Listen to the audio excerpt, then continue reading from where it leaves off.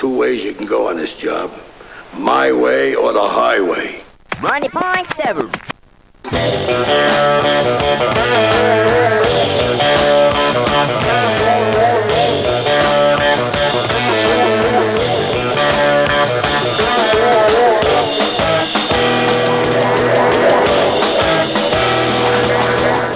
From the University of Alabama in Tuscaloosa, this is the 90.7 Movie Talk Show. I'm Corey Kraft. And I'm Ben Flanagan, and joining us on the phone today will be the frequent guests on this show, Ben Stark, Matt Scalici, and my brother, Graham Flanagan, to finally put an end to the bottomless pit of the 2009 film year discussion.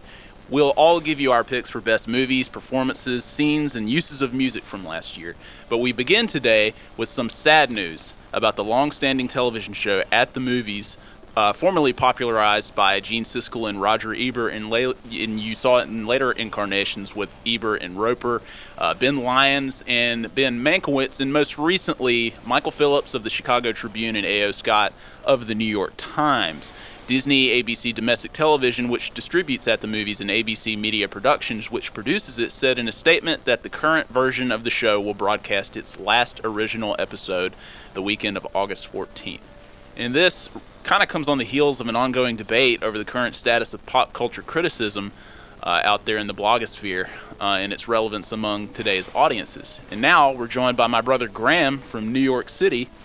And Graham, like me, used to watch those incarnations of At the Movies, whether it was hosted by Siskel, Ebert, Roper, or anybody else. And as movie lovers, we were just happy to see a 30-minute television show dedicated to spirited film discussion, which we really never saw anywhere else except for maybe on sneak previews with Jeffrey Lyons and Michael Medved on PBS. Now, Graham, Disney said the following about the show in its statement earlier this week. They said, "From a business perspective, it became clear this weekly half-hour broadcast syndication series was just no longer sustainable." Now, let's not play dumb here and pretend two academics who look almost exactly alike blabbering about movies is still a marketable product to today's audience. Graham, isn't the version of At the Movies we learned to love, we did learn to love it, but doesn't the official Into It kind of dishearten you a little bit?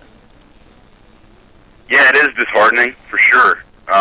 But I think that the show will return. I think that there's still an audience for this show, and I think it will return at some point. Maybe you're right about maybe it is the combination of the two critics, Phillips and Scott, wasn't clicking for the network or for the audiences. But I think both of those guys are really smart, but maybe didn't have a connection with the audience in the way that Siskel and Ebert did. But the show will come back, and people want the show to come back. Graham, what do you think finally did in At the Movies? Do you think it's some combination, as a lot of bloggers seem to think, of the lack of an authoritative voice on the show for so long, along with the lessening, I think, of the critical voice in the public's regard? Well, I mean, with Siskel and Ebert, you had a brand. I think the brand is what's most important here.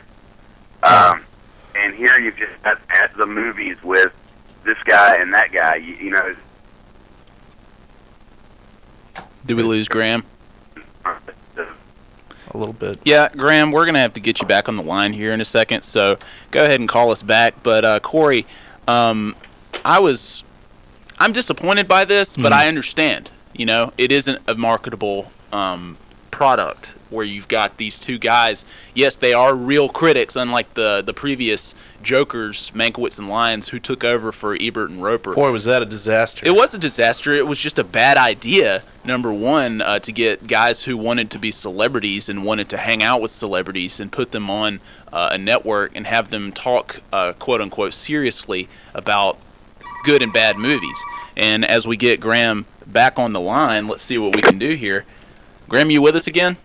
Yeah, I'm here. Okay, yeah, we had a little New York static. But Graham, we were talking about whether or not the show was still marketable in a way where you had these two guys who were serious film critics, but guys we didn't really know like we did. Like you said, Siskel and Ebert were a brand, and even Ebert and Roper managed to pull it off there for a while. They had a nice run before Ebert, unfortunately, had his bouts with cancer that we've heard a lot about lately. But when you have these guys like Ben Lyons and Ben Mankiewicz who just couldn't get the job done, there had to be an answer. And I thought that they answered it to an extent by hiring Phillips and Scott. You know, you had these guys who a lot of people took seriously, or at least relatively, when you're comparing them to Lyons and Mankiewicz. When they were hired, did you think that was a good move?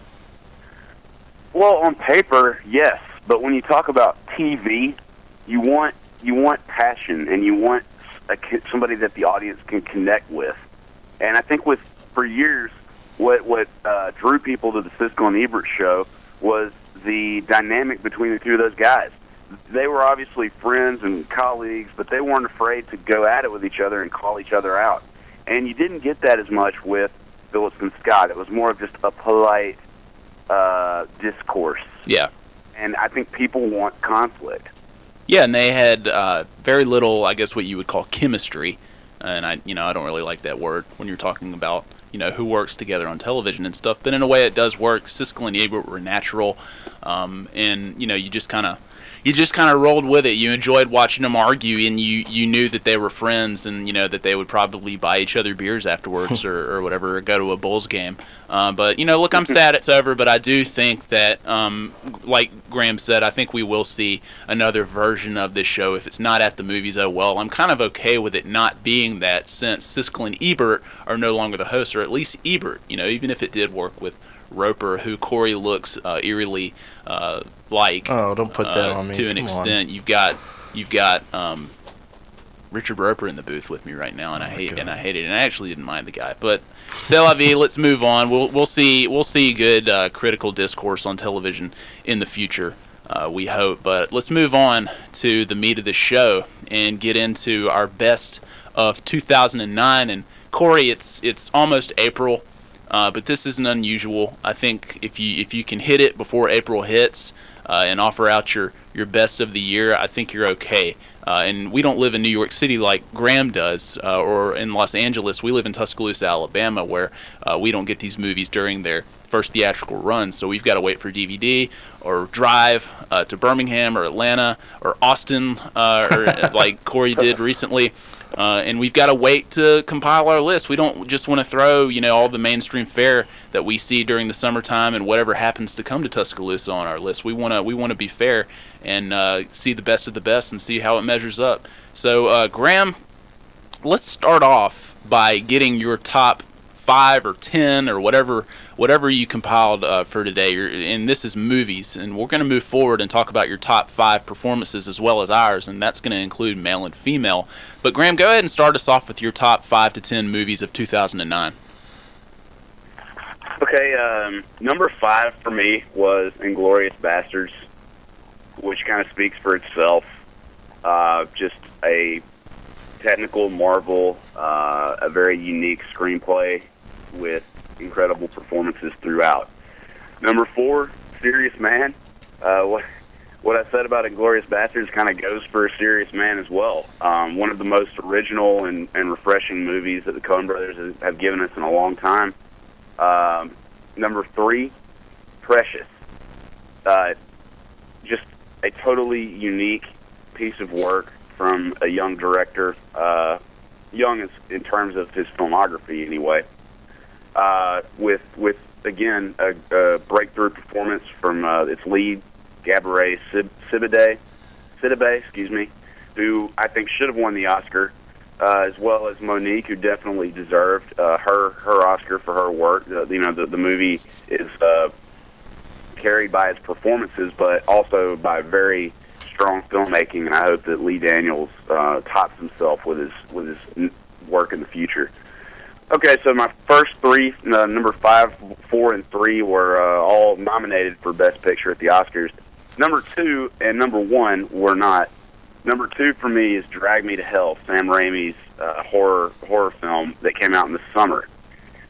A lot of people will scoff at this choice, but I think it is a pure cinematic experience.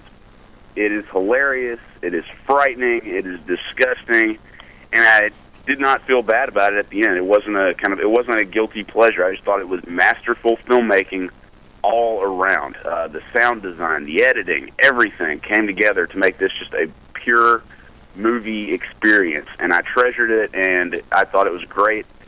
And I think, wasn't it on somebody else, like maybe Tarantino or somebody's top 10 list? Yeah, I don't know. It might have been. It doesn't I think surprise it was. me. Yeah. Look, When I heard that, and I said, you know what? Thank you. It might be on somebody else's really? before the show is over. Yeah, well, we might talk about that later. So Graham, But yeah, I love Drag Me to Hell. I think it's interesting that Ellen Page was hired to star in the movie coming off of Juno, but had to drop out at the last minute, and they brought on Alison Lohman, who did an excellent job, and hopefully she'll get another gig based off of this that'll be just as strong. Number one for me was, as some of you might already know, Robert Zemeckis' Disney's A Christmas Carol, starring Jim Carrey as Ebenezer Scrooge, this 3D motion capture CGI gem that I think is a testament to really, and this might sound a little pretentious, but a movie like this reminds me of why we have movies in the first place, because you take a great classic work of literature like Charles Dickens' A Christmas Carol, and you say, you know what, let's tell this story in the best way that we can, and let's tell it using the best technology that we have. And they brought together the story, basically a totally faithful adaptation of the original text, and they combined that with cutting-edge 3D motion capture technology, and what resulted was just, again, I keep saying this all day, a wonderful experience. Jim Carrey, I think, does some of the best work of his career. I think he should have gotten nominated because, not only does he play Scrooge, he plays multiple other roles, such as the ghosts that visit him in the night. He plays all three of those and is wonderful there as well. Just a great piece of work. Definitely Robert Zemeckis' strongest CGI motion capture effort thus far. Finally had a chance to catch Polar Express on ABC Family Channel during the holidays, but I really enjoyed Beowulf, but this, I think he hit his stride. And, it's disappointing that Disney shuttered his Image Movers 3D studio after this film, which, I don't think got the audience that it deserved because it was rushed out of 3D theaters in the wake of Avatar coming to town, and probably would have done better released on Christmas Day, but Avatar had already staked its claim in that 3D box office real estate.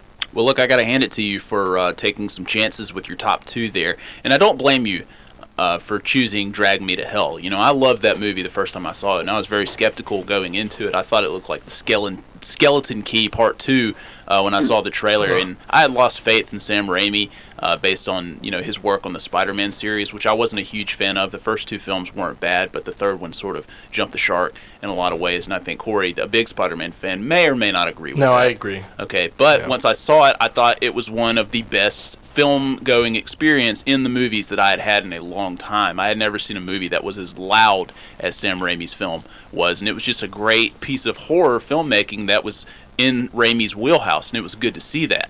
Do you agree with that, Corey? Absolutely. Yeah, no, I again, I'll probably talk about that later. Okay. I also wanted to say, though, Graham, I can't make the leap with you that A Christmas Carol is the best movie of the year, but I did enjoy it a lot more than I thought I would. And I do definitely agree that it is Zemeckis' best motion capture work. Some of the rendering of the visuals is really astounding, and the 3D really pops in a way that it didn't in Beowulf, and it hasn't in very many films thus far. Well, I really... Go ahead, Graham. What keeps it from being in the conversation is my question for you. If you really enjoyed it, what keeps it from being in that top 5 conversation? To be honest, if it had been it's a very close adaptation of the book, which I appreciate, but there are one too many what I call 3D roller coaster sequences that I feel were thrown into the story at random moments, sort of to keep it, I guess, family friendly and entertaining. And they are entertaining, but I feel like the tones somewhat clash a little bit, particularly in the Ghosts of Christmas Yet to Come sequence, which I thought was somewhat inappropriate. Yeah, you just sort of had, and that was the sort of Grim Reaper type character, right? Yeah, you just kind of had one chase sequence after the other, in that film, which really kind of took away from the Dickens text that you mentioned, Graham, that the movie so embraces. And I think that was one of the better steps that Zemeckis took with that movie. And look, I really enjoyed it too. I personally wish I hadn't seen it in 3D. I'm just not on the 3D bandwagon. I think 2D just is a better film experience, and you're watching a real movie that way, and it's less of a gimmick. And I do agree that it is Zemeckis' best 3D mocap work to date, but in a way you're kind of choosing the lesser of three evils. I think Polar Express and Beowulf are horrible movies. I think Polar Express has some merit, but just isn't a very good movie overall, and when the Steven Tyler elf shows up, it just loses all credibility. No, Beowulf, I think you're selling Beowulf short. It was a great experience. Yeah, Beowulf was hopefully cool. They'll re-release it in 3D. Yeah, well, the best Beowulf has yet to be made, I would say. But let's move on to our top 5 performances of the year. And Graham, I'll let you start it off.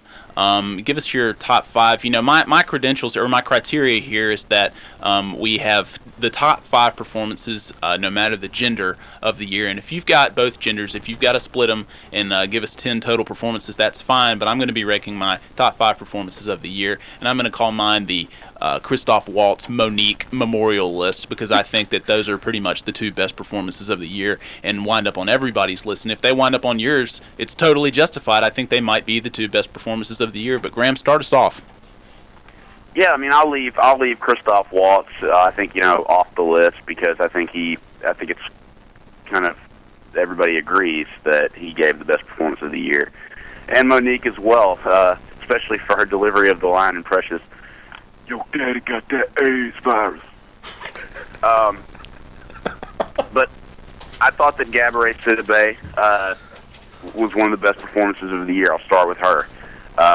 Ben, as you said over and over again, that it's a true performance, a transformation. The character Precious is so different from Gabby Sidibe's real-life persona that proves that it is an incredible piece of acting that carries that film along with other great performances and great filmmaking. So Gabourey Sidibe. The rest of the names on my list are male, and I'm not being sexist here. I just think that there were a lot of great male performances in 2009. I'm going to start with Nicolas Cage in Bad Lieutenant, Port of Call in New Orleans, Werner Herzog's kind of out-of-nowhere cop action drama comedy film that was released in the fall. Nicolas Cage, this is some of the strongest work of his career. That's saying a lot. He goes for it. It's obvious that he's happy to be in a Werner Herzog film. Takes all kinds of chances, goes out on a limb, and it results in a wacky, trippy performance that will no doubt satisfy fans of Nicolas Cage. That's my first one from my male group here. Second, I gotta say, Alec Baldwin in It's Complicated, which I thought was a very underrated movie, and audiences don't agree with me because it cleared $100 million at the box office. You mean Jack Donaghy in It's Complicated, right? Maybe, because Alec Baldwin has, and as he's like I say this too, like a fine wine, he's gotten better with age, and he's created this persona that yes is very similar to Jack Donaghy on 30 Rock, but it does nothing but help this movie. Every scene he's in this movie is gold. Every line he reads is gold in this movie. His presence, and it's not just Jack Donaghy riffing in this film. He spans a lot of different emotions. He is cocky. He's loving. Then he's basically reduced to a weeping loser, and the whole time just does it with this swagger that Alec Baldwin has kind of acquired the swagger that's just intensified as he's gotten older that he didn't have when he was in Beetlejuice or Prelude to a Kiss. But he's got it here, and it was one of the best performances of the year to me. Another one is kind of an easy pick. It's Sharlto Copley from District 9, who carried that film, I think, and gave it a heart and soul, which led to it being embraced by so many people and nominated for Best Picture. Thought it was a shame that he wasn't nominated for Best Actor at the Academy Awards. finally, I'm going to say who I really would have voted for Best Actor of the Year, which is Paul Rudd in I Love You, Man. This movie, right? You can say yes, it's just a silly Apatowian comedy, even though it's not produced by Judd Apatow. I think Paul Rudd gives a subtle, nuanced, hilarious, at times painful performance as one of the most awkward human beings to ever walk the earth. and again, like Baldwin, everything he does in this movie is just pitch perfect. Paul Rudd and I Love You, Man. I'll agree with that. He was on my honorable mentions list, actually. There were moments when I was watching I Love You, Man in a crowded theater where it seemed like the entire room was cringing throughout the first 40 minutes of the movie and even throughout the entire thing at what Paul Rudd was doing. I mean, it was really painful. The guy came across as this just completely clumsy, bumbling idiot, but his intentions were always pure. Corey, let's run through your top 5 really fast. Sure. Starting off is Peter Capaldi from In the Loop, who plays Malcolm Tucker, the extraordinarily foul-mouthed spin doctor. Capaldi is like this hurricane that sort of sweeps in through the movie and spits out this hilariously inventive, profane dialogue. It's so much fun. Next, Michael Stuhlbarg from A Serious Man, who plays the beleaguered Larry Gopnik, the protagonist. Who, it's just such a really subtle performance, the sort of which was always going to be overlooked by the Academy. But if you want to see a heart and soul, somebody really bring the Coen Brothers' work to the big screen in like just a really compassionate way, Stuhlbarg does a great job with this. Next is Abby Cornish from Bright Star. I think that's a tremendously underrated performance. She plays Fanny Braun, who falls in love with the poet John Keats in the film. And Jane Campion always gets great performances from her actresses. This is no exception. Next is this surprised even me. Tobey Maguire in Brothers. Who is terrifying in that movie, who's just absolutely terrifying as a emotionally scarred veteran of the war in Afghanistan. Finally, since we're leaving off Christoph Waltz and Monique, my favorite female performance of the year was Carey Mulligan in Education. Such a total revelation from a previously unknown actress who basically carried that whole film on her shoulders. Yeah, I agree, and she starts off my honorable mentions list, actually, and I'll run through that list really quickly. It includes Mulligan in what I thought was a great performance in a really good movie with a not-so-great epilogue. Jeremy Renner in The Hurt Locker was terrific. He was the driving force of that film, other than Catherine Bigelow behind the camera. Chris Pine in Star Trek, I really thought was the heart of the movie. The stand-up comedians in The Informant, who I thought were all great casting choices in Steven Soderbergh's unusual comedy. Michael Stuhlbarg was on my list as well, along with Fred Melamed, who played Cy Abelman. Paul Rudd on the list. Tom Hardy in Bronson. Nice. A good pick. And Jermaine Clement in Gentlemen Broncos. No matter what you might say about the film, he gave a great performance. He really did. And just to run through my top 5 performances of the year, male and female, thinking all the way back to March, I never forgot him. Jackie Earle Haley in Watchmen. I thought that the movie had its flaws for sure, but was an interesting experience overall. But Jackie Earle Haley was the one constant throughout the entire film. I really am enjoying his comeback ever since 2006 Little Children, and onward we go with Nightmare on Elm Street. We'll see what he can do with it, but a really terrific performance as Rorschach in that film. And I'm with you on In the Loop, but with a different performance. Tom Hollander, I thought, gave the best performance in that film. He was hilarious, and he continues to do hilarious work since his work in Pride and Prejudice back in 2005. Tom Hollander is just a great actor, hilarious in that film, and I really thought he was overshadowed, perhaps, by Capaldi, who did fantastic work, but Hollander kind of gave the more subtle performance as just the doofus minister. Matt Damon in The Informant, can't ignore the work he did. Gabby Sidibe, my second favorite performance of the year on this list, and Precious, what I just thought was a brilliant debut from this young actress, and I look forward to seeing what she should do. I think she should actually host Saturday Night Live. I think she would be terrific. And my favorite performance of the year, and I'm going to be cheating here, this is 3 actors, but I'll start with who I think was the heart of this film, and it's Inglourious Bastards, and Melanie Laurent as Shoshana, who ran this movie theater. I thought it's probably the best female performance we've seen in a Quentin Tarantino film thus far, and she just brought a maturity to Inglourious Bastards that gave it the credibility it really needed, because the movie could have slipped into this sort of cartoonish territory that we've seen Tarantino sort of flirt with, and this what some people might call subplot of the movie with this young woman running this movie theater could have bored people when we were away from the Bastards, but I just thought Melanie Laurent did a brilliant job. And also with her, Daniel Bruhl, who has gone unnoticed, it seems, being overshadowed by Christoph Waltz' Oscar-winning performance in the film, and Michael Fassbender as Archie Hickox during that whole sequence, the Operation Kino sequence. Awesome performances throughout that movie, and you could name a lot of different people, and maybe we'll talk about it a little later. But Graham, thank you so much for joining us this morning here on 90.7, our movie talk show. It's always good to have you, and I hope things are warm up in New York City.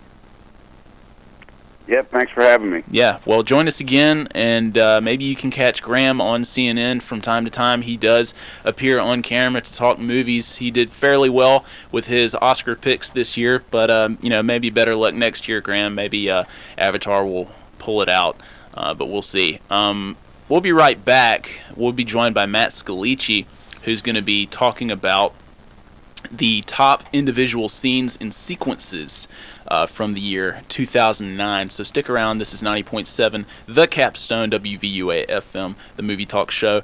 Playing us out right now is The Smiths with There's a Light That Never Goes Out, a pick from Corey this week, and this is from the 500 Days of Summer, his favorite film of the year. We'll be right back. You aren't. 90.7.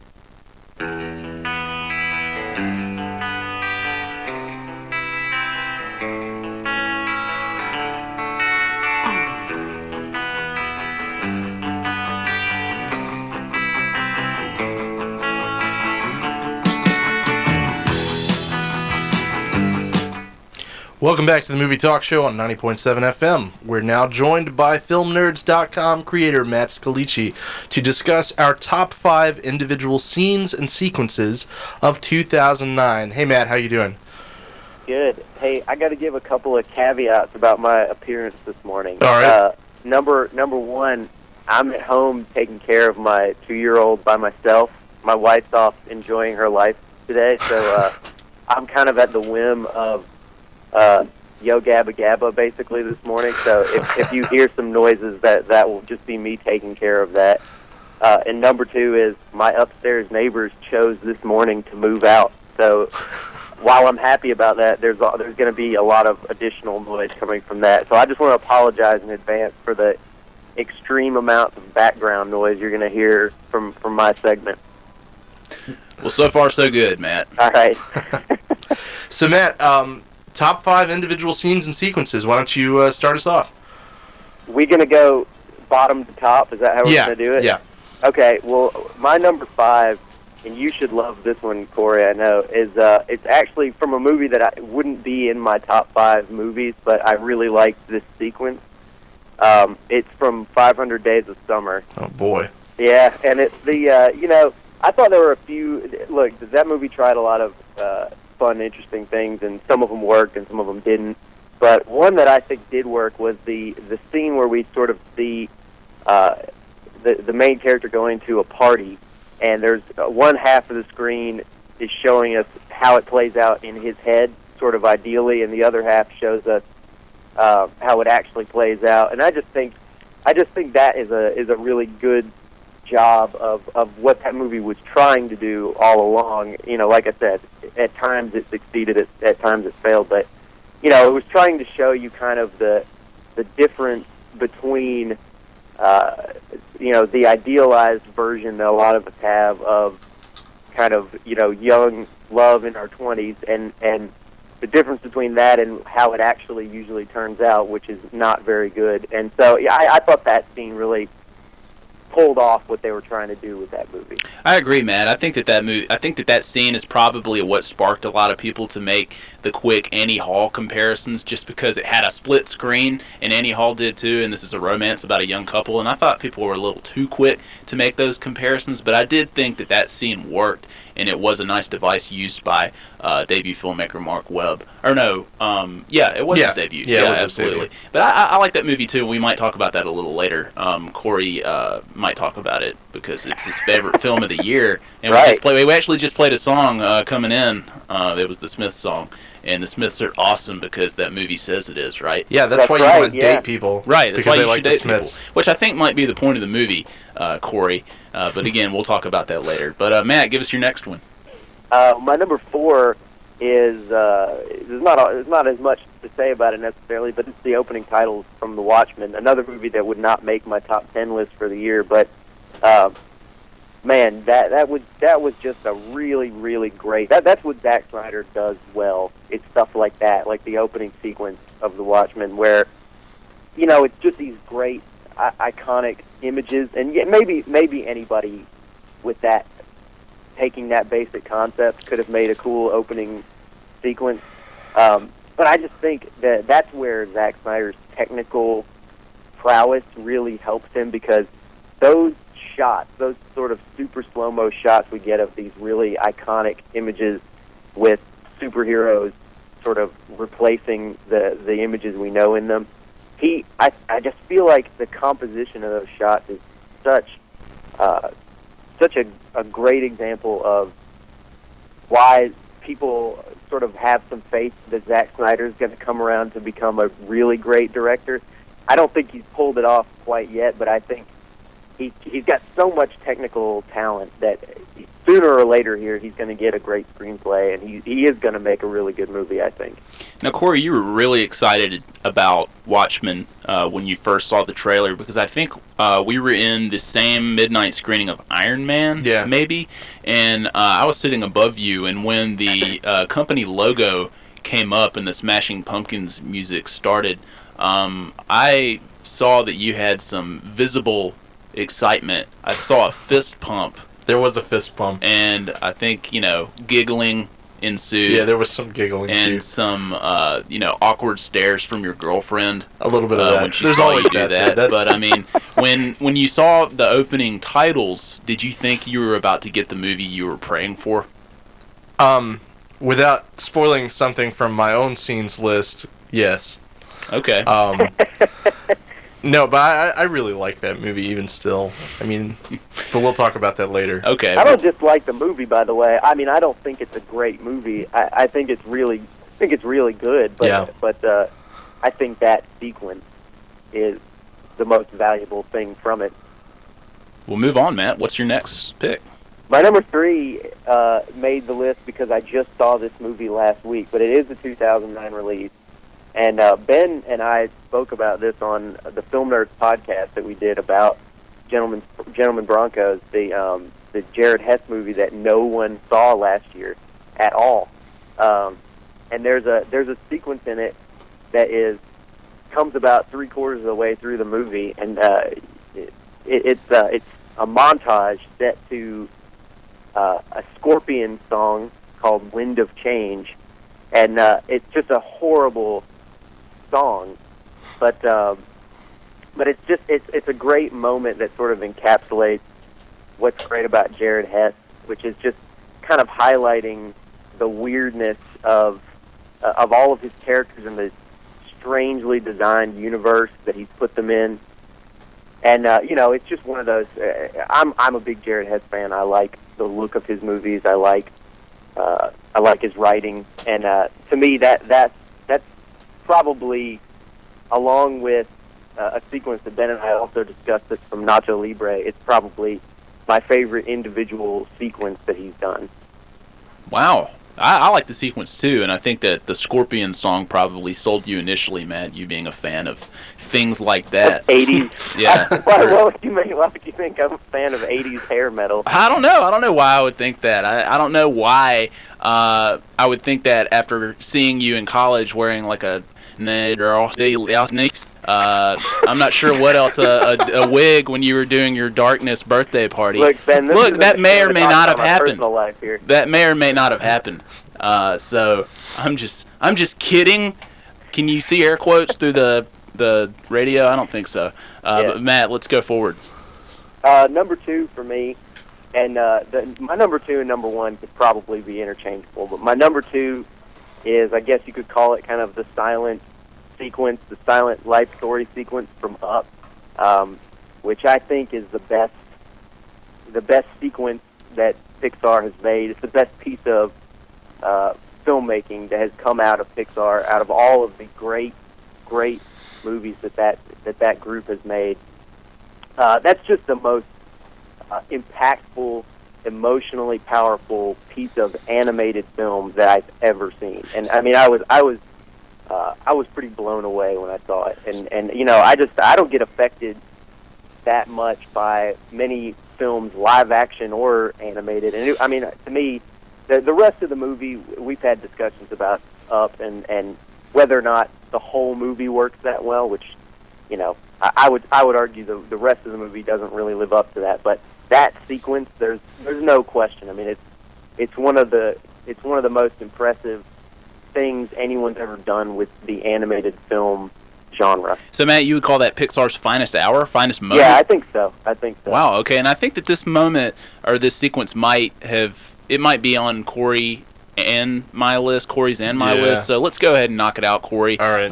I agree with you, Matt. I think it is arguably the most beautiful 4 minutes of 2004. I don't know that I would go out on that limb to say that it's Pixar's greatest moment. I think that it's in the running for sure. I think it would take looking back at their films to decide what that might be, but it's certainly probably going to be on that top 5 list as well. I know nothing else has affected me that Pixar's done, or any animated film has done, the way that did. I mean, I personally was pretty I was just moved by it sitting there watching it in the theater. Yeah, Corey, don't you think it sort of punches you in the face emotionally as you're watching just 4 minutes of the film, the very beginning of it, and you feel like you've lived an entire life, the entire life of this senior citizen who we're about to embark on a journey with for the rest of the film? Yeah, a friend of the show, Ryan Mazer, after he saw the film, commented that it should have been rated R for emotional violence. Such was the devastation. Yeah, and that sequence actually has what I consider to be the most adult moment in Pixar's work so far when you see them in the doctor's office. Right. That's just not a moment for children in more ways than one, I guess. But Matt, if you want to continue with your list. Well, my number 1 is like I said, this is really up there with the Up sequence. But this was a scene that I was not expecting to be as good as it was, and when I saw it, to me this is an easy pick for number 1 because when it was over, I sat back in my theater seat and just said, wow, that was an awesome sequence, and there was and I've seen it multiple times since, and it's had the same effect. And it's the first chapter of Inglourious Basterds, and I don't know if it's fair to call that a sequence because it's a long scene, but it's just we've talked ad nauseum on this radio show and previous incarnations of this radio show about Quentin Tarantino and what he's been up to this decade, basically. I was as disappointed as anybody on the planet in what he's done with his past, film and a half. I don't know what you want to call Death Proof, but I thought Death Proof was absolute worthless garbage, and I didn't like 90% of Kill Bill Volume 2. And I just was very discouraged about his abilities as a filmmaker and a writer and what had happened to him. And that scene right there, I'd put it up with anything that he's done in his career so far. And, that's saying a lot for a guy that many people believe was probably one of the best screenwriters of the 1990s. I think that sequence holds up and should be right up there with anything else he's done. And it's just such a great, perfect scene that takes you takes you from ominous to scared to uncomfortable. There are times where they lull you back into a sense of comfort and then pull the rug back out from under you again. And it's, there's very, very little actual action happening, and everything is sort of happening under the surface of the dialogue in this scene. And I think that's the scene that basically won Christoph Waltz his Oscar. I think that had he not even been in the rest of the movie, he would have still won the Oscar. I think maybe he would have, and that's a really interesting point, man. And Matt, I seem to recall back in 2007 when we were making these lists, the diner scene in Death Proof was actually on your top 5 scenes of the list. Diner scene in Death Proof. Yeah. What are we when the girls are all sitting around the diner table, just jibber jabbering, circling around. I thought that was your favorite scene of the year. When the stunt ladies and is the sarcasm going over my head? Is it? I don't know. I could have sworn that was it, but I could be wrong. Maybe. Look, you couldn't even make me watch a second of Death Proof again, other than maybe the part with the cop and his son from Kill Bill. That's the only part of it that I ever want to see again. That was kind of the part that took me out of it, but we digress. We digress on Death Proof. Corey, I think, again, we're having some overlap here. Sure. We both love this movie, Inglourious Bastards, and, of course, the opening sequence is going to be in our list. I think that people might even come to some sort of consensus by calling this the best scene of 2009 and one of Quentin Tarantino's best scenes of his career. Right.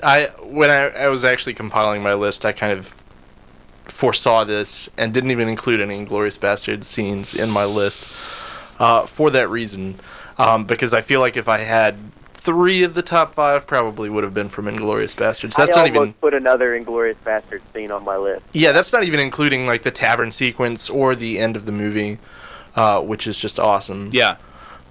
Those 3 probably would have been on my list had I included Inglourious Basterds at all. Yeah, and while we're still on it, before we should move on for sure, because we could talk about this movie forever, really. I mean, the tavern scene was on my list as well as the opening, but again, this is kind of like one of those memorial lists where you have to exclude them because of course they're going to be on there.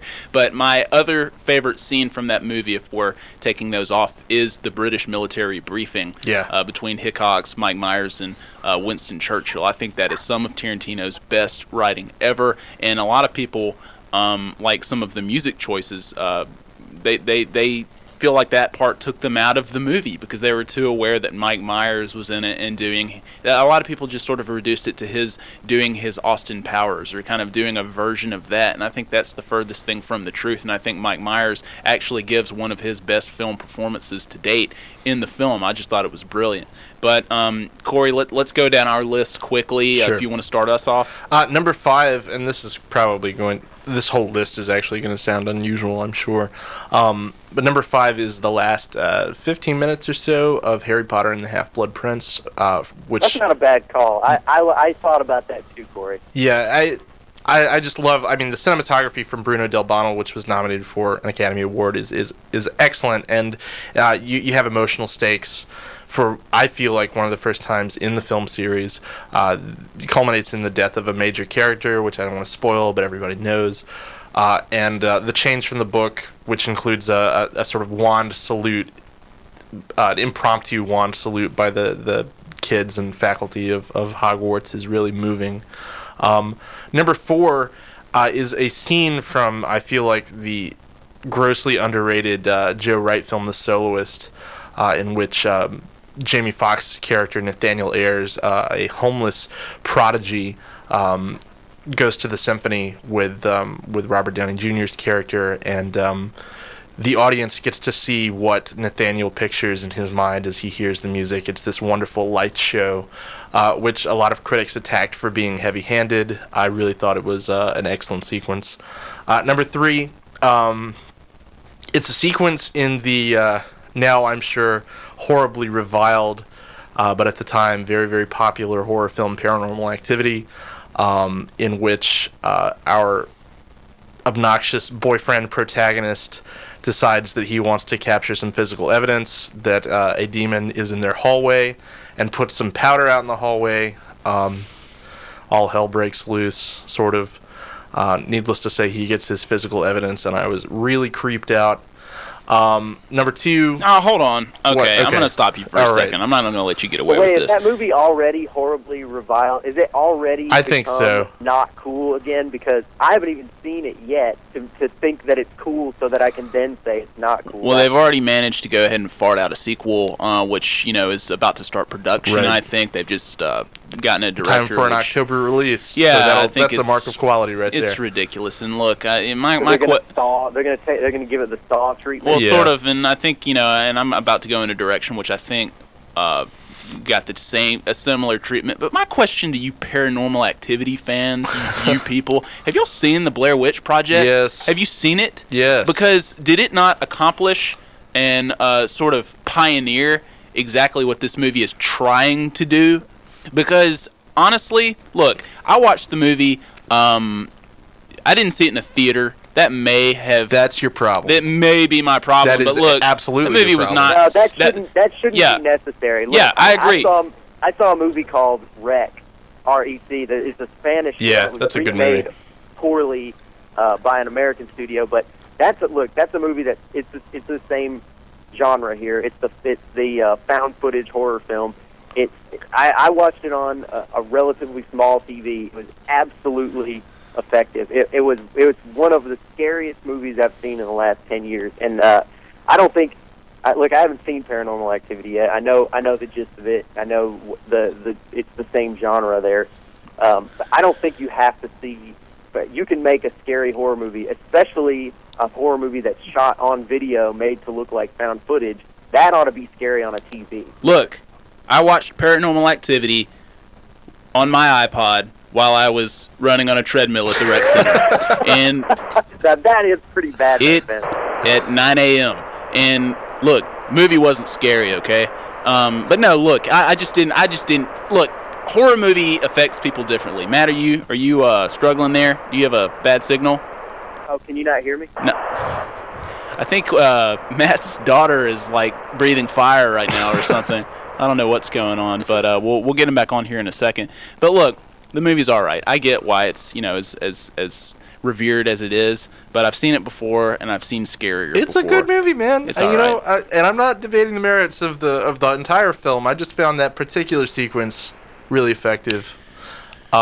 Let's move on. But I like the movie a lot yeah, too. let's go. Go ahead. Number 2, the scene with the medium and the seance in Drag Me to Hell, which is just some unbridled Sam Raimi fun, with the Deadite dance, sort of homage to his Evil Dead days, and the talking goat, which is some of the best, like most hilarious black humor in that movie.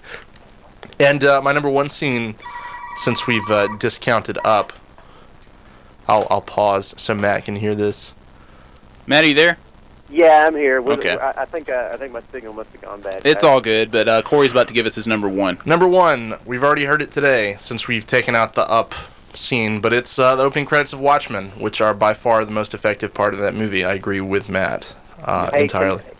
Can I also say real quick though that even though I hated Drag Me to Hell, I did like the scene that you're talking about, Corey, with Awesome. with the medium. I'm sorry you hated that awesome movie, though.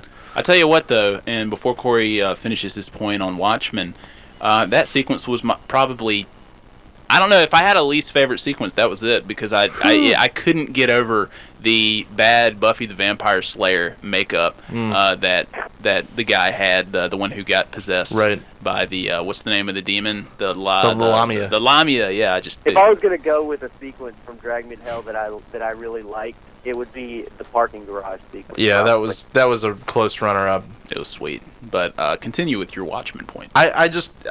That film, like Matt said, just encapsulates everything that's special about the story, just the alternate universe that the story set in, and it really showcases Zack Snyder's strengths as a filmmaker. Yeah, I mean, it's a great piece of pop art by itself. I agree with you, and I think that, as we were watching that opening credit sequence, we really felt like we were at an event movie, and that rarely happens these days, where you really feel like you're part of something as you're watching it. You know, I felt that way with Inglourious Bastards. I felt that way with Star Trek this year too. You know, where it felt like the summer movie is back in a way, and Watchmen kind of had that quality with that sequence. And just jumping in, the an honorable mention would be the first like 10 minutes of Star Trek. Yeah, too. Great, and that's on my list actually. Well, it's on. Actually, it's not on this list. It's on a later list, and we'll talk about that later. But let me go through my top ones really fast. A few have been mentioned, including the Inglourious Bastards ones and Up, Married Life sequence, but also in Up, the pinning of the Ellie badge. Yes. At the end of the movie. Absolutely. That absolutely floored me. And, you know, just when you think you're in the clear, you know, emotionally, so to speak, when you think that, you know, we're winding down here, Pixar sort of says, nope, sorry, we're going to get you again. We're going to stab you in the gut and, you know, kick you in the face one more time, you know, commit some of that emotional violence, as you mentioned before. And when he put that badge on Russell, I mean, good Lord, man, Pixar just did it again. And, of course, when you've got Michael Giacchino in your corner, too, you know, giving you the best score of the year and Pixar's best score to date, that certainly helps. From a Serious Man, the Goy's Teeth sequence is on my list as well. It just blew my mind. I didn't know what was happening. I didn't know what the Coen brothers were trying to do, and I didn't care. It was just all kinds of awesome. I still don't know what they were trying to do. Yeah, me neither, really. I mean, like, look, and neither do the characters in the film, and I think that's kind of the point of it. But it's just one of the single coolest moments in Coen brothers history to me. It was just a pure, raw Coen experience, those few minutes. But and also, you know, we're going to talk about our best uses of music, and I didn't know the name of the song until today, but it's Jimi Hendrix' Machine Gun is used during that sequence, and it's just a really powerful use of music. And rounding it out, this isn't my number one or anything, and I've mentioned it before, Steven Soderbergh's film The Girlfriend Experience, the breakup / bad review featuring the song Hot Tub by Freedom Tickler, which we played with the film's co-star Glenn Kenny a few weeks ago. I just thought that was a really moving sequence in sort of a what some might consider kind of a cold and distant film. I sort of felt the opposite while I was watching that sequence of the film. But either way, I think that rounds it out for us, guys. Matt, if you want to give us your top 5 or 10 for 2009, we'll end it here. I'm going to give you 5 because I didn't love 2009 as a movie year. I've still got quite a few that I want to see that I haven't yet, and these are top 5. My criteria for this, I'll just say in advance here. It's not that I think these are the 5 greatest films, as in Oscar Best Picture worthiest 5 films. These are the 5 films that I want to watch again and would purchase and watch multiple times. Does that make sense? These are like the 5 films I like. Sure. So my number 5 is The Informant, movie that eventually seemed to get completely overshadowed at the end of the year. I thought it was going to get some award attention. I think it was grossly overlooked because it's a way fun movie. My number 4 is actually Star Trek, which I've still only seen the one time in the theater, but I plan on seeing it again soon. I think that's kind of a movie that made me believe that J.J. Abrams can really be a great Hollywood filmmaker. I wasn't totally sold on him until that. My number 3 is Fantastic Mr. Fox, which is another movie that very few people got a chance to see last year, unfortunately. But I think it's a pure Wes Anderson experience, and it's a lot of fun. My number 2, and I was struggling with where to put this on the list, but I feel okay with it right here. It's actually, my number 2 is Moon. Nice. And it's just because it made me think so much about what was going on in the movie, and I just think you know, if you want to put it up against other science fiction movies that came out last year, District 9, for example, that did get a lot more love than Moon did, you know, I think District 9, it might sort of hit its point, you know, and make you realize what it's trying to say, but it hits the point over the head, and there's really no chance that you're going to miss that point, and you're probably not going to think about it a ton after you leave the theater. Moon brings up so many interesting implications, and I don't want to spoil it for anybody who hasn't seen it, but there's some really, once you find out what actually is going on in the movie, there's no ambiguity to it. They tell you what's going on, but there still is enough kind of ethical and moral questions to discuss that it's a movie you're going to think about for a long time, and maybe even change your opinion about several times after you see it. And I just think it was a really sort of rich experience for an independent sci-fi film. I was really impressed. And my number one's Inglourious Basterds, which we've talked about a lot. But I sure didn't see another movie last year that I felt like watching 5 more times as soon as I finished it. So, and I have watched it 5 more times since. So, but that's my top 5. Nice. Well, Matt, we know you're a father, you're a husband, you've got things to do, and we really appreciate you. Zoo. The zoo. Yeah, we're going to the zoo here. I want to go. Yeah, that sounds like fun. Yeah. It's a Okay. nice day, man. Hey, man, enjoy it. Tell Naomi thank you for holding it down. Hey, look, you can thank Yo Gabba Gabba for holding it down. So It's a miracle worker, isn't it? that's right. All right. Lance Rock, you are my hero. All right. Well, Matt, thanks again, man. We appreciate it. Yeah, enjoyed it, guys. We'll do it again soon, hopefully. Most definitely. And taking us into this next break, as we cross the hour, we're heading into 10 a.m. And do we care, Corey? I got nothing. No. And coming up, we have a frequent collaborator here on this show. Ben Stark will be joining us for our top 5 uses of music in the Hey, I'm film. here, guys. It's Stark. Oh, he's already here. I'm on the line, guys. I was just finishing watching an animated version of The Life and Times of Scrooge McDuck. Well, how's the music, man? It's a mixture of German techno and just me plucking one guitar string multiple Oh my God. times. Oh no. All right. Well, you and other Ben Stark are gonna get to have it out, I think, via the web. But playing us out here before we get there is a song from Corey's second favorite film of the year. This is "Hearing Damages" by Tom York from the film New Moon from the Twilight Saga. Another one of Corey's picks. Second favorite, really? Second favorite of the year. Yeah, behind 500 Days of Summer. My lord. So we'll be right back here on the Movie Talk Show. I thought I told you never to interrupt me while I'm working. 90.7.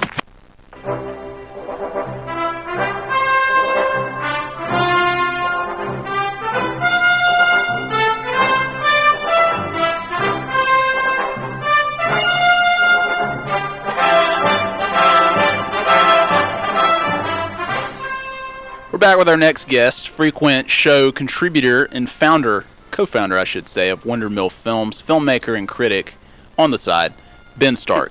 And before we jump into our top 5 uses of music in 2009, some of which you might have heard leading up to this segment, Ben, tell us something new about your new upcoming feature-length debut, The Nocturnal Third. First of all, thanks for having me on. Sure. Second of all, Nocturnal Third, I guess it's it's kind of 70s style, straightforward thriller, like a slow burn thriller that takes place in a stone fabrication shop, where a young man has to work late, a bad late shift, and things start kind of going out of control when a coworker shows up that doesn't need to be there. We're editing right now. I've actually got the timeline sitting here right in front of me, kind of going back and forth on work. So we just finished up some ADR recording and some final pickup shots, and hopefully we'll have something to screen somewhere in late summer, maybe early fall. Awesome, man. We will look out for that, and once that gets going, we'd love to have you back on this show to tell us a little bit more about that. But isn't there a blog that we can check out to see what's going on?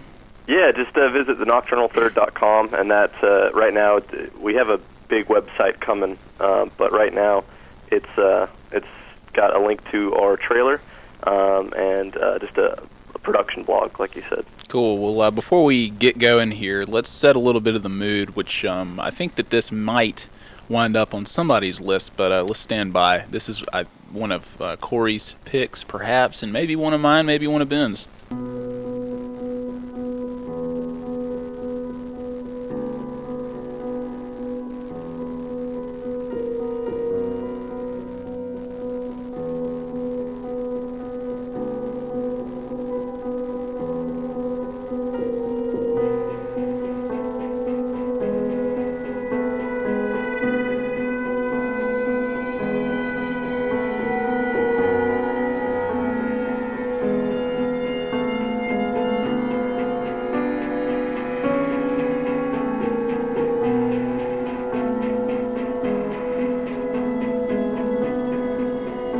Now look, if there's something that bothers me about movie scores, it's monotony. That bothers you? It can, yeah, with movie scores. I mean, I don't know. Sometimes it's just monotony sort of makes me very aware of the score, and not in a way where it's like, the score is enhancing the movie or it's becoming its own character. And I think that argument could be made against Clint Mansell's score for Moon here. And virtually all of his other scores, I would say. Right, but let me interject but here. It works for Moon. And part of what made me like Moon so much was this score. And, I can't really explain why, because this is the kind of score that I don't typically like. But I don't know. I just, and Ben, I know you're a big fan of this movie, right? Yeah, and I really like it. In the filmmaker's name again, Duncan Jones, right? Duncan Jones. Yeah, Duncan Jones. Bowie's Yeah, and Bowie. this is the son of Bowie. But this is a debut for him, and I gotta say, man, I really like this movie a lot. It didn't wind up on my top 10 or anything like that, but I think, of course, Rockwell's performance, which everybody sang about back when it originally opened, and they continue to do that. People thought he was robbed of an Oscar nomination, which may or may not have been realistic. But look, man, it worked for me. And again, one of the bigger factors as to why I liked it was Clint Mansell's score. Ben, did this wind up on your top 5 uses of music in film 2009? It did not, but I do like it. And I wonder if the monotony is a intentional thing, since that's kind of one of the problems that the protagonist has. Is kind of getting lost in the monotony. But it didn't wind up on my list just because it's with Clint Mansell. I kind of got spoiled with that Fountain score, which is like ridiculous. So it's a lot more muted and kind of. Just kind of less emotional than that one, but I do like it. It just didn't end up on my list. All right, well, start us off, man. What did? Just in general, I really like the scores to The Informant, Fantastic Mr. Fox, Harry Potter. The Hurt Locker had a really interesting score, and I liked what they did musically and Where the Wild Things Are. So those are, I guess, my honorable mentions. And then my number 5, I guess, will be a tie, just for kind of fun, proper uses of existing music in Inglourious Bastards and Adventureland.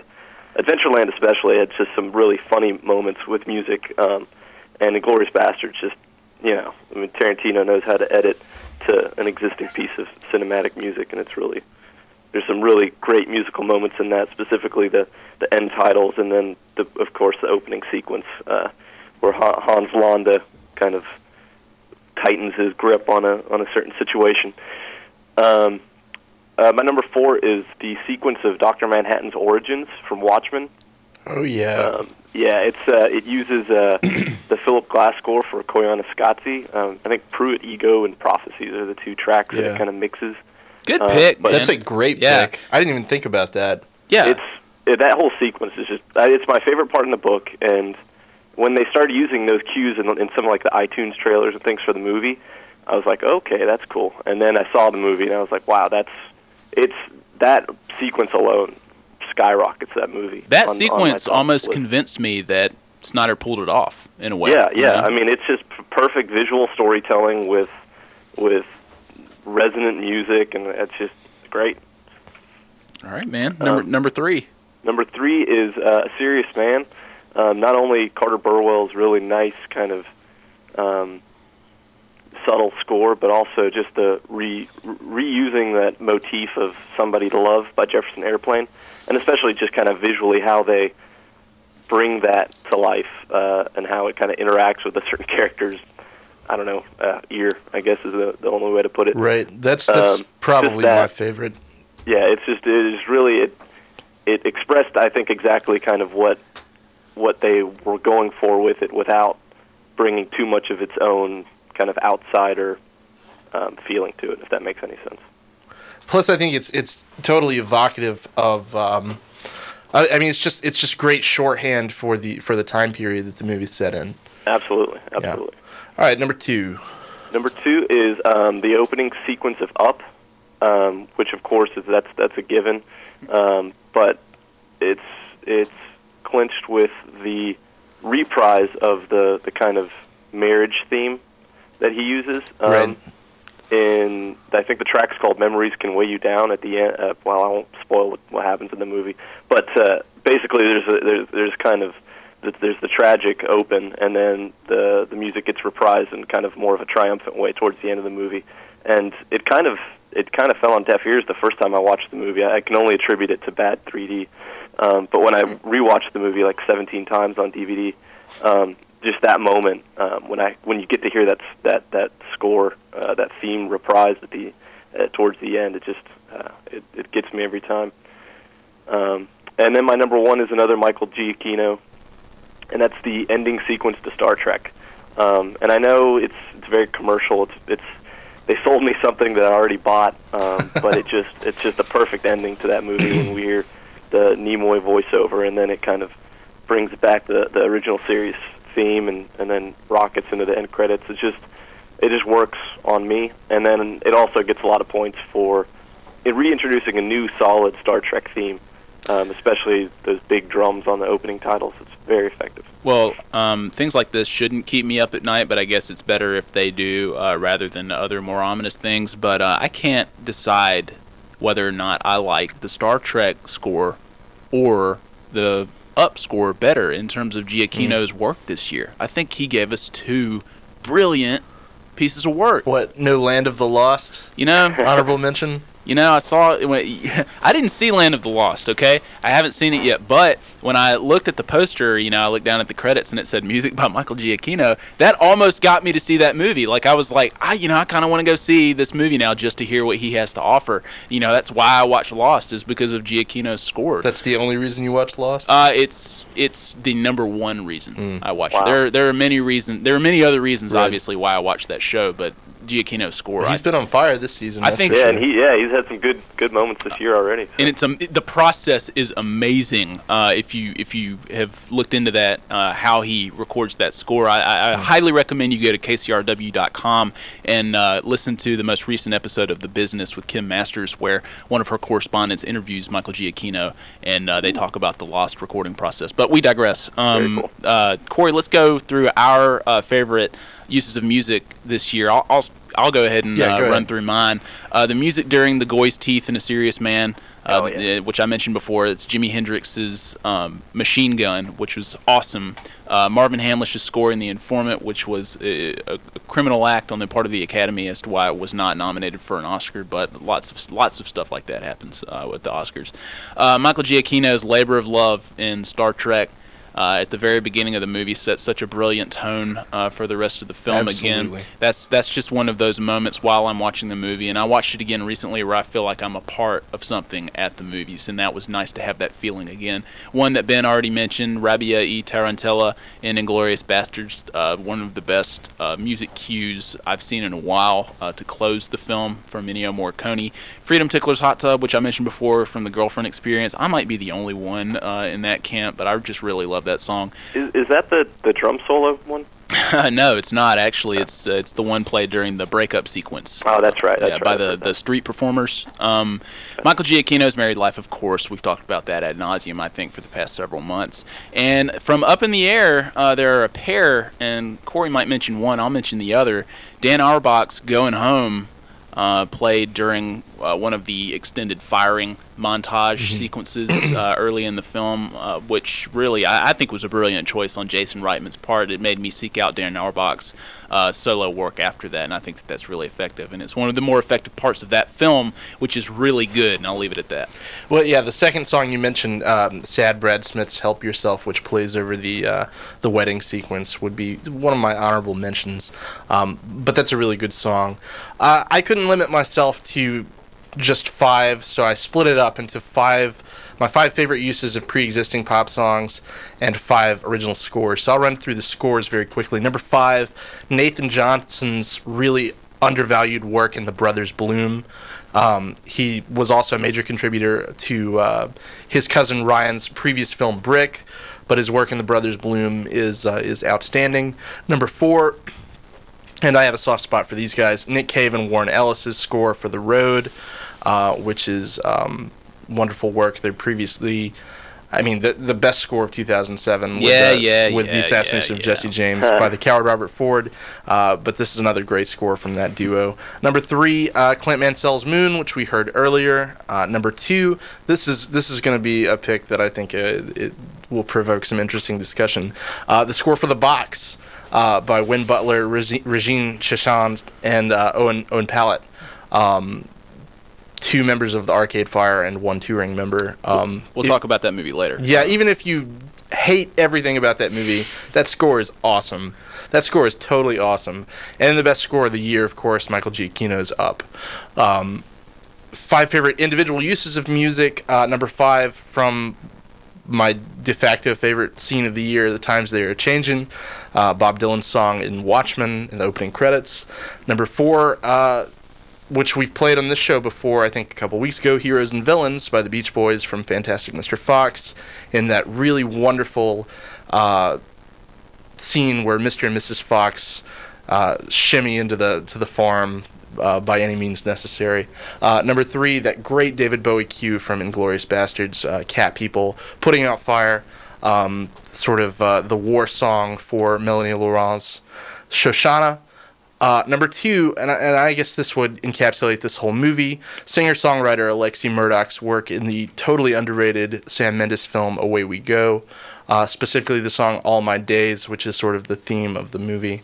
But that's a great soundtrack. And then number 1, as previously mentioned, Jefferson Airplane's Somebody to Love from A Serious Man. Well, cool. Ben, before you go, please offer up your top 5 to 10 movies of 2009. Okay. I guess my honorable mentions would be like my kind of A-minuses, and that's Inglourious Bastards and The Girlfriend Experience. Those are really, really good movies. And then starting, it's probably, I think, number 7, something like that, is The Fantastic Mr. Fox. I actually really need to revisit it since I only saw it in the theater, but it was it's a really great kind of visual interpretation of the Dahl book. There's some liberties that are taken with the stories that probably need a second look on my part, but on the whole, is really fun and really interesting, kind of rich movie. Number 6 is Harry Potter and the Half-Blood Prince. I never would have guessed that this would actually be anywhere close to one of my favorite movies of the year. But I recently rewatched it again, and it's just a good kind of teen coming-of-age story, cross-cut with a nice kind of building of an espionage story or kind of assassination plot. And it's just a perfect balance, and it's really, really nicely directed. Some really virtuoso stuff from David Yates. Number 5 is The Informant. Just recently got to finally see Soderbergh's latest, and I listened to an interview with Scott Z. Burns, the screenwriter, on the Creative Screenwriting podcast, and he's really just seemed like a really smart guy in the way the story kind of evolved from a straight kind of This American Life document to a straight up comedy. It's amazing, and Scott Bakula is surprising. I mean, he's really good in it, and of course Matt Damon's great. And it's just funny, but still responsible enough to not let it just be teasing this guy. Number 4 is Up. Like I said, the first time I watched it, I liked it, but it didn't necessarily match my expectations. But it's far exceeded them since then. Number 3 is Moon. I just really like little science fiction movies, even if little doesn't, if David Bowie's son is doing it, doesn't seem like it would be that small. But mainly Sam Rockwell's performance in this is really good, and it's just emotionally really nicely set up, and I look forward to seeing any more movies in this cycle, because I did hear that it's going to be kind of a trilogy of kind of small-scale sci-fi movies in this universe that they've created, which is neat. Number 2 is Star Trek. Again, I would have never guessed that this would be one of my favorite movies of the year, but it's infectious, and it's an addictive movie. It's kind of like Iron Man. Every time you watch it, it gets more fun, and it's just a healthy kind of candy. And it kind of revitalized just the characters of Star Trek in a nice way, and it's nice to know that franchise won't die with boredom. And And then number 1 is the Coen Brothers' A Serious Man, which is again another movie I just wasn't really.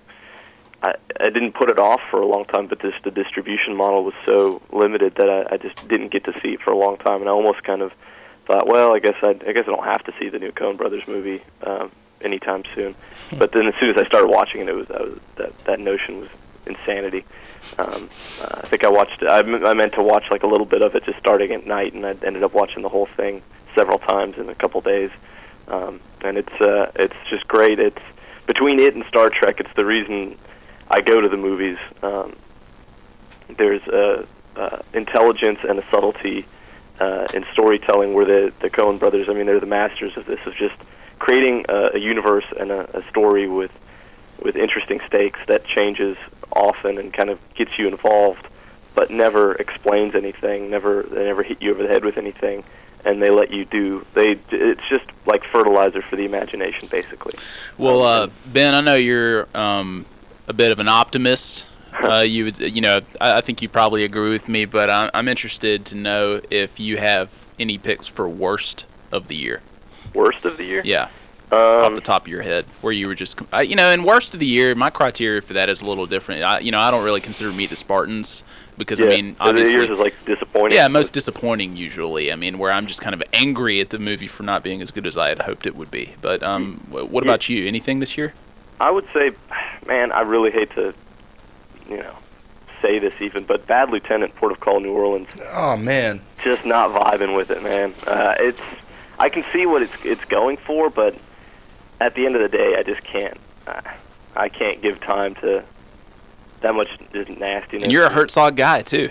Yeah, I love Herzog. That's why I was like, I'll give him I'll see what he's going for here. And I understand it's a comedy, and but I will say it was disappointing. I'm not saying it's a terrible movie. I'm just saying it's disappointing. But I will say that the breakdancing soul moment is incredible. I have that to look forward to, I guess. I still haven't seen that. Well, awesome. Well, Ben, thanks for taking some time out of your Saturday morning to join us here, and we hope you can do it again in the future. Thanks for having me, man. Awesome, man. Well, we'll talk to you soon. In the meantime, we'll be right back and do a little DVD picks. Let's listen to a little bit of that Bowie. This is Cat People from Inglourious Bastards. Good stuff on the Corey's Picks.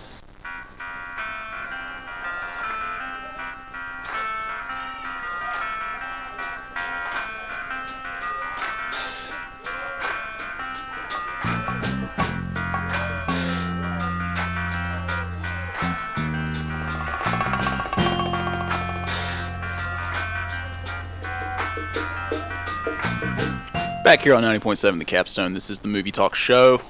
I'm Ben Flanagan, Corey Crafts on the other side, and it's time for craft services. Oh boy. Well, I'm tempted just to tell everybody to not worry about renting DVDs or Blu-rays this week and just watch the Scott Pilgrim vs. the World trailer, which is now online. I still haven't seen that. Oh, it's totally awesome. Can't wait. Yeah. Just don't even bother with DVDs. Just watch that trailer over and over again. You'll get all your entertainment. But if I had to recommend 3 Blu-rays or DVDs, this is not a bad week to do that. You can catch Wes Anderson's wonderful, fantastic Mr. Fox, one of my favorite movies of the year, now on DVD and Blu-ray. A wonderful stop-motion, just great film, heavily detailed, so you want to see it in the highest definition possible. Next, surprise Best Picture nominee and Best Actress winner, Sandra Bullock, stars in The Blind Side, which is a better-than-I-expected football drama from director John Lee Hancock, who's pretty good about mixing reasonable sentimentality in his sports movies. I think The Blind Side is pretty good. I think it's a good film. It's not bad. Yeah. It's harmless mainstream fare. It's not going to hurt you to watch it. It's not awful like everybody says just because it got nominated for Best Picture. It shouldn't have been nominated, perhaps. I understand why it was, but I also understand why it's made $240 million domestically and more. It's a good picture. Yeah. Next, check out Jim Sheridan's Brothers. It features one of the best performances of the year with Tobey Maguire, 2 pretty good performances from Jake Gyllenhaal and Natalie Portman.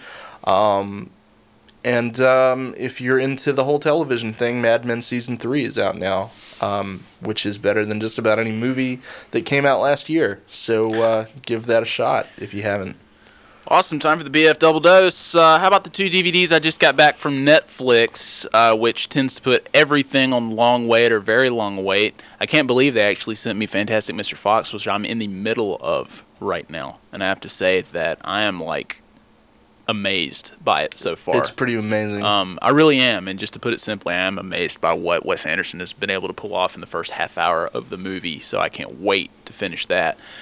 But I have not seen the following two yet, but let's see, why don't we all watch them and report back. I got Peter Weir's The Year of Living Dangerously from 1982, and that stars Mel Gibson and Oscar winner Linda Hunt. She won Best Supporting Actress that year. And also what The Hangover barely edged out for Best Comedy at the Golden Globes this past year. Last year's Downloading Nancy, starring Maria Bello, Jason Patric, and Rufus Sewell. Were you able to catch that? Yeah, I've seen that one. Yeah? It's Hilarious? No, it's a hard movie to watch. I enjoyed it, but it's a hard movie to watch. I can't wait.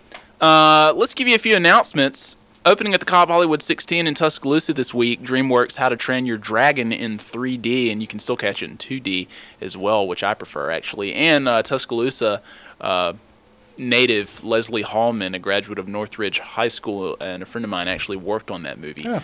So keep an eye on that one. And Hot Tub Time Machine, starring John Cusack, Craig Robinson, and Rob Corddry, who I can't wait to see in this movie. I really want to go see this. Yeah, I hope they finally let Rob Corddry be himself in a movie instead of just kind of putting him on this leash and to play the obligatory best friend in these mainstream movies. But either way, that's what's out in theaters. Now, for just a couple more announcements. For the last week, we are holding a contest where you, the listener, can name our show. Of course, we'd like to keep it film or conversation friendly, though there are several words we will not allow, those being movie, film, screen, cinema, or reel. But at this point, we're pretty lenient. So email us at 90.7movies@gmail.com with your suggestions. The winner will be announced on the subsequent episode once we've chosen our title. By next week, we promise we'll have named this thing, so bear with us. If you have any feedback, once again, you can email us at 90.7movies@gmail.com. If you feel we've missed something or you have any suggestions as to films we can review or topics we can discuss, please do email us. You can also follow us on Twitter at 907movies, that's 90.7 without the point, or twitter.com/907movies. We might even read a comment or two on the air, so keep them coming. Yeah, and we will podcast this and other episodes of the show, and you can get those on my blog, benaround.tumblr.com. That's benaround, benaround.tumblr.com. Corey and I also frequently write film-focused Facebook notes, so if that's your preference, there's that. And you can find Corey and our columns in Tusk Magazine, found in each Friday edition of the Tuscaloosa News. And when you have the time, why don't you click over to filmnerds.com for several great podcasts hosted by our guest today, Matt Scalici, and featuring everyone you heard on the show today. The latest is a pretty thoughtful discussion on all things Jared Hess, and more specifically, his latest film, Gentlemen Broncos, recently released on DVD. You can find that on filmnerds.com. And be sure to catch us next Saturday at 9 a.m. here on 90.7 FM, where our guest will be University of Alabama telecommunications and film graduate and Los Angeles resident Ben Moorhead. He's going to join us. Moorhead actually worked with Christopher Nolan. He was Christopher Nolan's assistant during the Prestige production, and he was actually featured in the film. I won't tell you which character it was because that character is the basis of a spoiler, a big spoiler in that movie. But he also pitched in on Steven Spielberg's upcoming film Tintin. So don't miss that show next week. Yeah, and don't forget about next Saturday's big 90.7 benefit concert at the Mellow Mushroom with bands Sparrow and the Ghost and The Last Great Fiction starting at 9 p.m. You will not want to miss that. That is next Saturday at the Mellow Mushroom. And for Corey Kraft, I am Ben Flanagan. Thank you so much for joining us. We hope you tune in next week. Thank you so much for listening.